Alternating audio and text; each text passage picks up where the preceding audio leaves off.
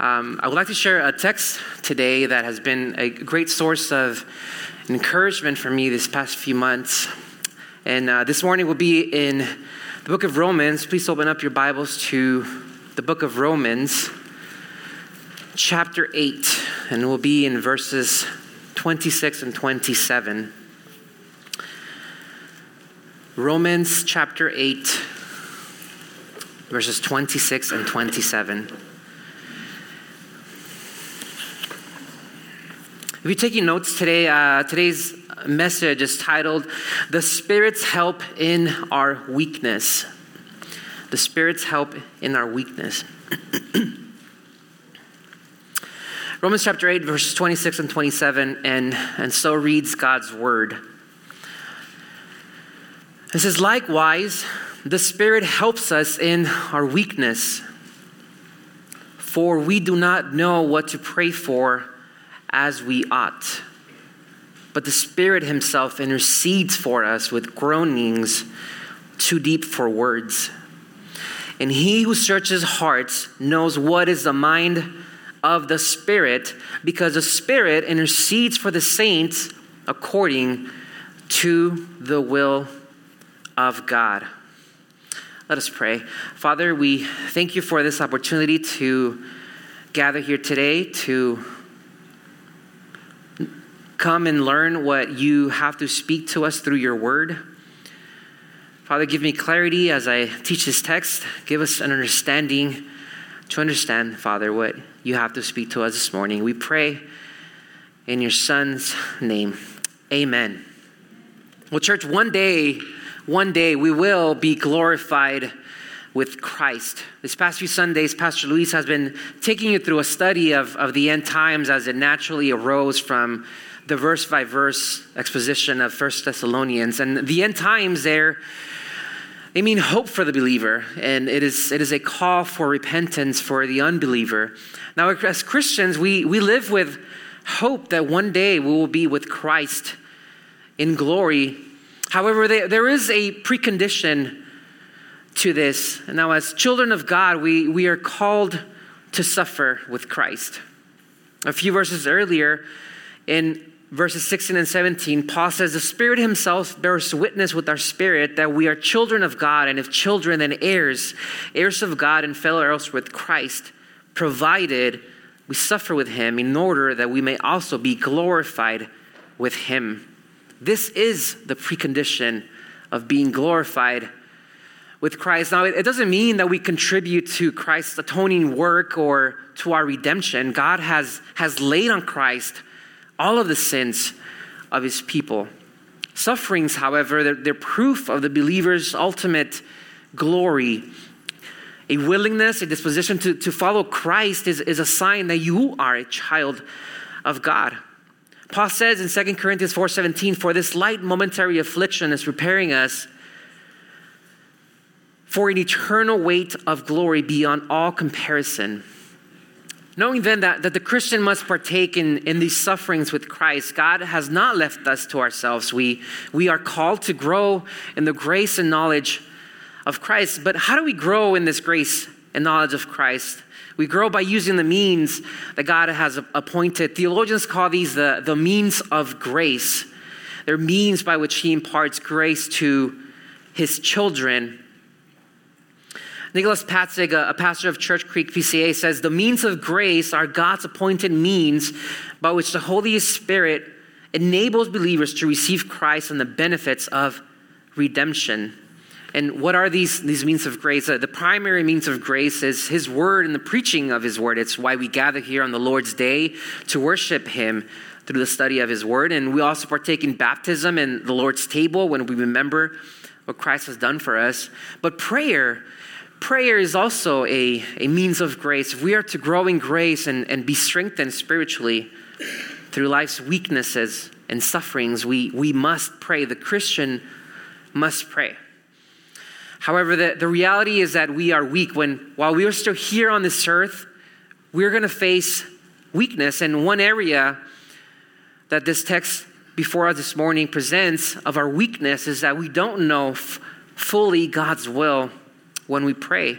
And sometimes we even lack the strength to come to God in prayer. But there is hope. God has given us a helper. The text for this morning teaches us glorious truths of the ministry of the divine helper, of the Holy Spirit.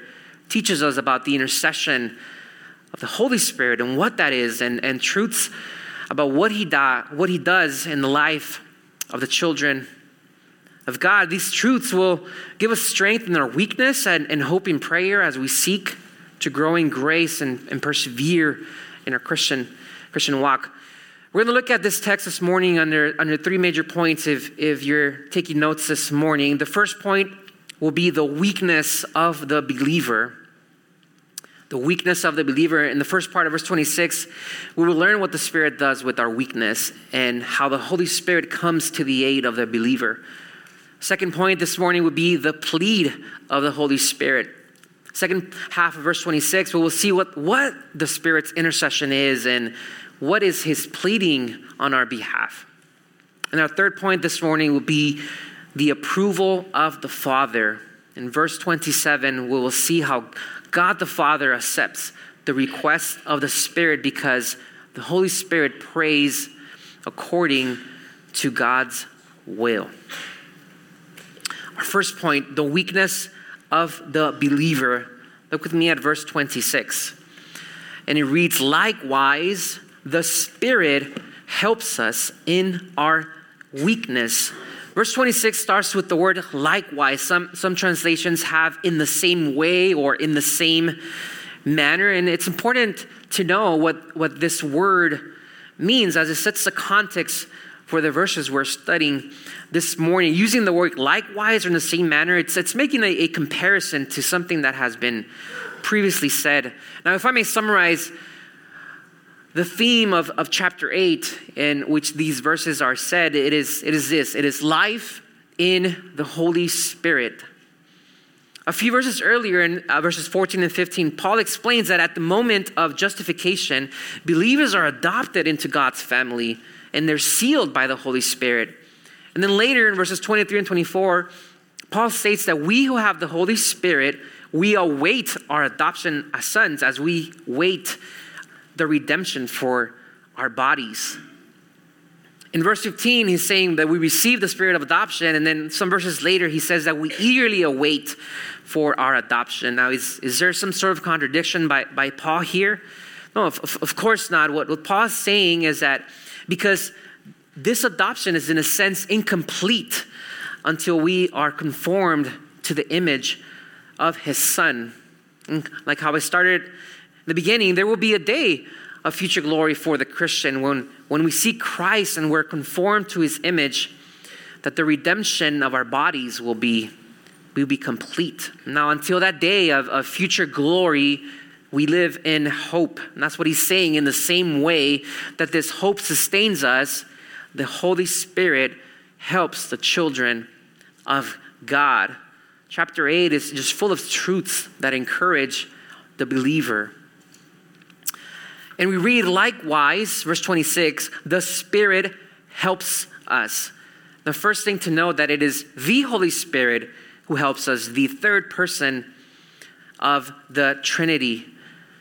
Now, at this point, I think it's important to cover two important aspects in regards to who the Holy Spirit is. And the first one is that the Holy Spirit is a person. He's not the personification of some power or some force.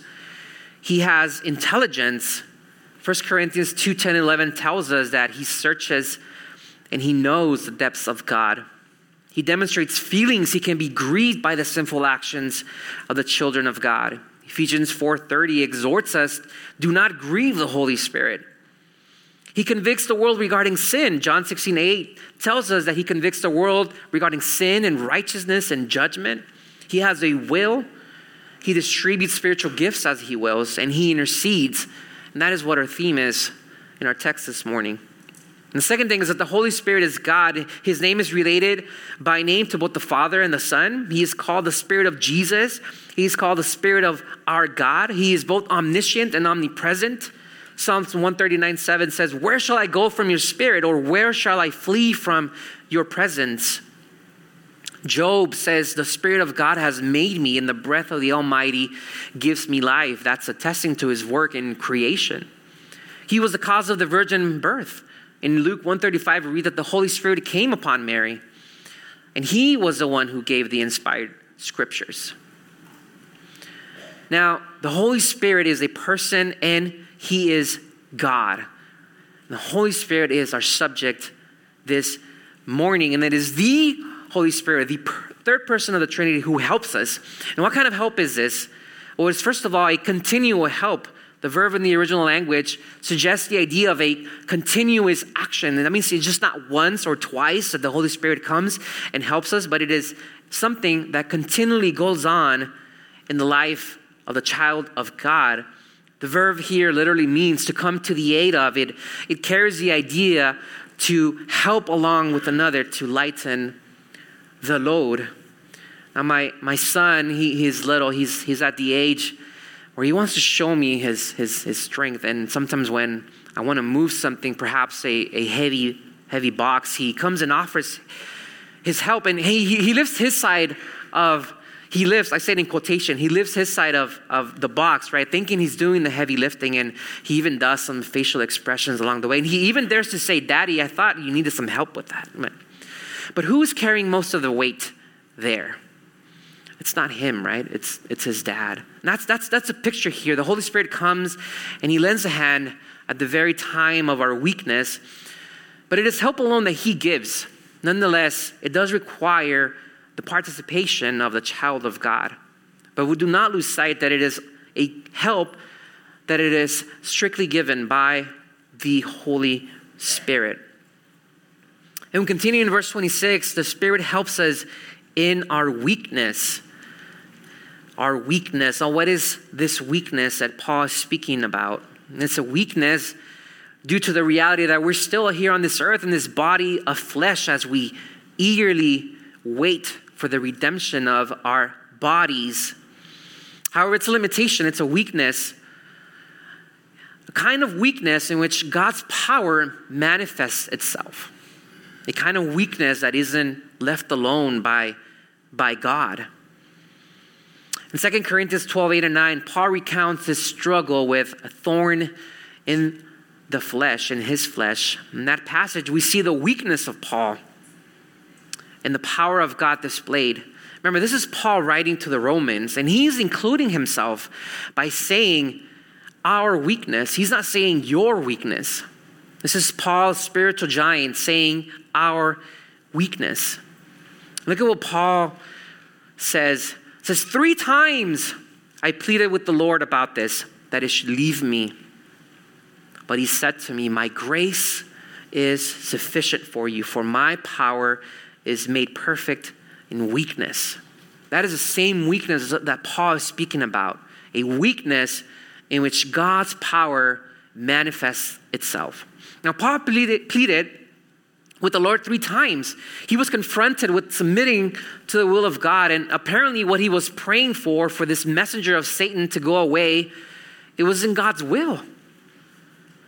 Here's a demonstration of our limitation when praying. Paul himself needed the help of the Spirit.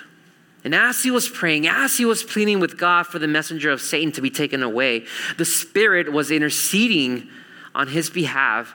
And the Lord came back with an answer that he wasn't expecting. My grace is sufficient for you. And we know then that God has promised that our weakness will be met with his power as we come to him in prayer. Our weakness will be met with his grace. And it is in our weakness that the power of God will be most visible. One commentator says the grace of God is not only for the beginning of the Christian life, it is for the beginning, the middle, and the end. It is abundant grace, brothers and sisters. And we should take comfort in the promises of God. In these verses, we find the fulfillment of what Jesus promised. He said, and I will ask the Father, and he will give you another helper to be with you forever. Now, Jesus calls him another helper. That means there's a first helper. And who was the first helper? It was Christ. It is Christ himself. The Holy Spirit is our second helper. The first paraclete is Christ. The second paraclete is the Holy Spirit. John Murray says regarding the children of God, Christ is their intercessor in the court of heaven. The Holy Spirit is their intercessor in the theater of their own hearts. It is the Holy Spirit who is the helper, the paraclete, the one who comes alongside the children of God in their weakness. However, there's a particular way in which this weakness manifests itself, and that Paul is focusing on, and it's regarding the content of our prayer. Some translations have here, we do not know how to pray, versus we do not know what to pray. Now, what's the difference? One is referring to the content of our prayer, and one is referring to the manner or the way we pray. Now, the better translation here is the what, not the how. If then it is focusing on the content of our prayer, we do not know what to pray for, it's assuming something. It's implying that prayer is a reality in the life of the Christian. It's assuming that the Christian comes to prayer in weakness, not fully understanding the will of God. And what is prayer? The Baptist Catechism of 1693, I think, gives a wonderful definition of prayer. And it says, prayer is an offering up of our desires to God by the assistance of the Holy Spirit for things agreeable to his will, in the name of Christ, believing with confession of our sins and thankful acknowledgement of his mercies. Prayer is an offering up of our desires to God in accordance with his will. But that is exactly the weakness that Paul is zeroing in on. That is a weakness of the believer referred to here in verses 26 and 27. These two verses, they give us a comparison between us and the Holy Spirit. Verse 26 tells us that the believer doesn't know what he ought to pray for. But then verse 27 states that the Holy Spirit intercedes according to the will of God. Simply put, we cannot assume that what we are praying for aligns with his perfect will. That is the weakness that Paul is speaking about here. John MacArthur states, even the Christian who prays sincerely, faithfully, and regularly cannot possibly know God's purposes concerning all of his own needs or the needs of others for whom he prays. But we remember that the Holy Spirit comes and helps us in our weakness. Now, does this mean that the child of God shouldn't try to understand what the will of God is? Of course not. Of course not. Psalms 143 verse 10 says, teach me to do your will, for you are my God. Let your good spirit lead me on level ground. And Paul again says in Colossians 1:9, and so from the day we heard, we have not ceased to pray for you, asking that you may be filled with the knowledge of his will in all spiritual wisdom and understanding. The Holy Spirit comes and helps us when we don't know what to pray for. When we can't articulate the will of God in our prayers, the Holy Spirit fills that deficiency with his help. And so in our first point, we've seen the weakness of the believer in prayer, how we don't have a full understanding of God's will when we pray. But there's a counterpart to the believer's weakness, and that leads us to our second point this morning, and it is the plead of the Holy Spirit. The plead of the Holy Spirit. Look with me at the second half of verse 26. But the Spirit himself intercedes for us with groanings too deep for words.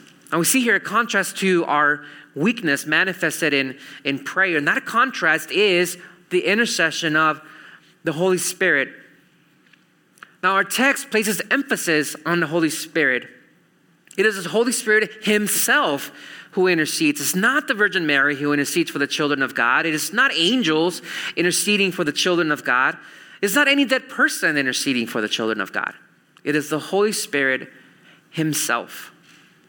That verb, intercede, it means to plead on behalf of someone. The background of this word is of a king's court and somebody's making requests for someone on behalf of that person with the hope of receiving a hearing. And so to intercede means to make a plea through a direct contact with the person approached. Now, this means that the Holy Spirit is in direct contact with God the Father, constantly pleading and making requests for you. Now, this is the only mention of the intercession of the Holy Spirit in the Bible, but this intercession of the Spirit is in perfect unity with the intercession of Christ. In fact, this verb to intercede is the same verb used of Christ's intercession a few verses later in verse 34 of chapter 8. As Paul says, who is to condemn? Christ Jesus is the one who died. More than that, who was raised, who is at the right hand of God, who indeed is interceding for us. Now, what this means, brothers and sisters, is that the Father, the Son, and the Holy Spirit, our triune God, is involved in your preservation to keep you until the day of redemption. We have the Father and the Spirit cooperating in prayer for you because the Spirit is interceding for you according to the will of God. And we have the Father and the Son cooperating in prayer for you because Christ is at the right hand of God, interceding for you. Now, beloved, take courage. The Father, the Son, and the Holy Spirit are all involved in the preservation of the believer. The Father chose you before the foundation of the world. The Son redeemed you through his death and resurrection. And the Holy Spirit has sealed you until the day of redemption. And he is interceding for you today, this morning. It's why Paul can say a few verses later, nothing can separate us from the love of God. The Holy Spirit constantly intercedes for you. Now, in what manner does the Holy Spirit intercede for the believer? Look at verse 26. It says that he intercedes with groanings too deep for words. Now, I think it's important here to take some time and really define what are these groanings too deep for words, as there's many interpretations and opinions on what these groanings are. First of all, these groanings, they're an expression of great concern of the person making them. One of the views is that they are groans which cannot be expressed in human language and that they are audible, yet they're unable to be articulated. And so they conclude that it is speaking in tongues. It is a special prayer language inspired by the Holy Spirit. However, the meaning of the Greek word in the ESV is translated as too deep for words, it actually means unexpressed or wordless. They are groanings which are inexpressible and they are unspoken. It means that they're groanings without speech, meaning they are groanings that are not vocalized. And then these groanings, then, they should be understood as a prayer language of the Holy Spirit. It is not speaking in tongues. It is not a prayer language of the believer. The whole text itself is putting emphasis on the Holy Spirit. It is pointing to that the intercession is an action of the Holy Spirit, not of the Christian. So it's not a prayer language done by the believer. And further proof, these verses about the intercession of the Holy Spirit, it's a reality going on in the life of every believer. And in the New Testament, speaking in tongues is not for all. They simply do not refer to a special prayer language. It's a ministry, a beautiful ministry of the Holy Spirit that doesn't depend on human ability. And aren't we grateful for this, that this intercession of the Holy Spirit, it doesn't depend on your prayers, brothers. It doesn't depend on human will or ability. We're not fully conscious of this kind of help. It's beyond human observance. But we must know, based on this text, that this intercession is a reality and that it goes on in the life of the child of God. What's amazing here is that the Holy Spirit meets our weakness and inability to know God's will, and he comes and intercedes and prays according to his will. Now, in their weakness, when we don't have strength or we don't know what to pray for, or for things that aren't of divine benefit for us, you can rest assured brothers and sisters, that the Holy Spirit comes to your aid and he intercedes for you with intercession that is in perfect alignment with the Father's will. And that leads us to our third point this morning, the approval of the Father. Look with me at verse 27, and it says, "And he who searches hearts knows what is the mind of the Spirit."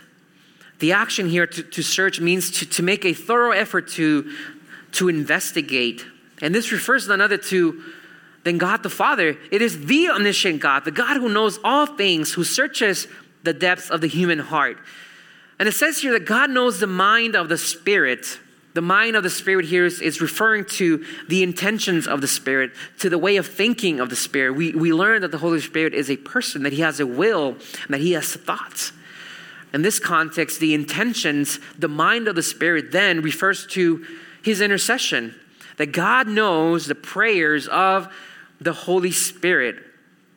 And why can Paul say that with assurance, that God the Father knows the intentions of the Spirit? He gives us the answer in the second half of verse 27. Look with me. And it says, "Because the Spirit intercedes for the saints according to the will of God." Now, at the same time, we learn that it is the Spirit who searches and knows the deep things of God. Paul says in 1 Corinthians 2, verses 10 and 11, "For the Spirit searches everything, even the depths of God. For who knows a person's thoughts except the spirit of that person which is in him? So also no one comprehends the thoughts of God except the Spirit of God." Now, why is this? Well, the Holy Spirit is co-equal and he is co-eternal with the Father and the Son. God knows the mind of the Spirit because the Spirit's intercession is according to God's will. The omniscient God who knows the depths of our hearts, he knows and responds to the Spirit's prayers on our behalf. And the ministry of his intercession is effective because there's perfect unity between God and the intentions, the mind of the Spirit. What this means then is that God the Father always answers the prayers of God the Spirit because the Holy Spirit is pleading in perfect harmony with the will of the Father. Now, we should take great encouragement, church, to know that God's will for our lives, it cannot be frustrated despite our weakness or inability to discern what we need to pray for. God's will for your life will be fulfilled because the Spirit dwelling inside of you intercedes with prayers that are approved by God the Father. It's why Paul can say in the next few verses, "And we know that for those who love God, all things work together for good." Why? Because the Holy Spirit is in the life of the believer, praying according to God's will, and his life will be fulfilled for your life. The intercession of the Holy Spirit will guarantee that those whom God foreknew and predestined will be carried through to their glorification. And don't we love that verse of the eternal security of the believer? The Holy Spirit is interceding in the life of the believer. Now, I leave you with these words. To the child of God, take courage. To the child of God, our triune God has promised to keep you, and nothing nor anyone can snatch you from his hands.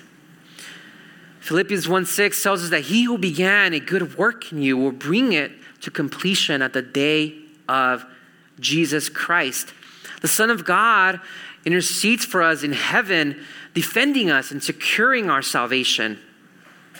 And even through our weakness and difficulties, you have an advocate here pleading with the Father with groanings that are in perfect harmony with his will.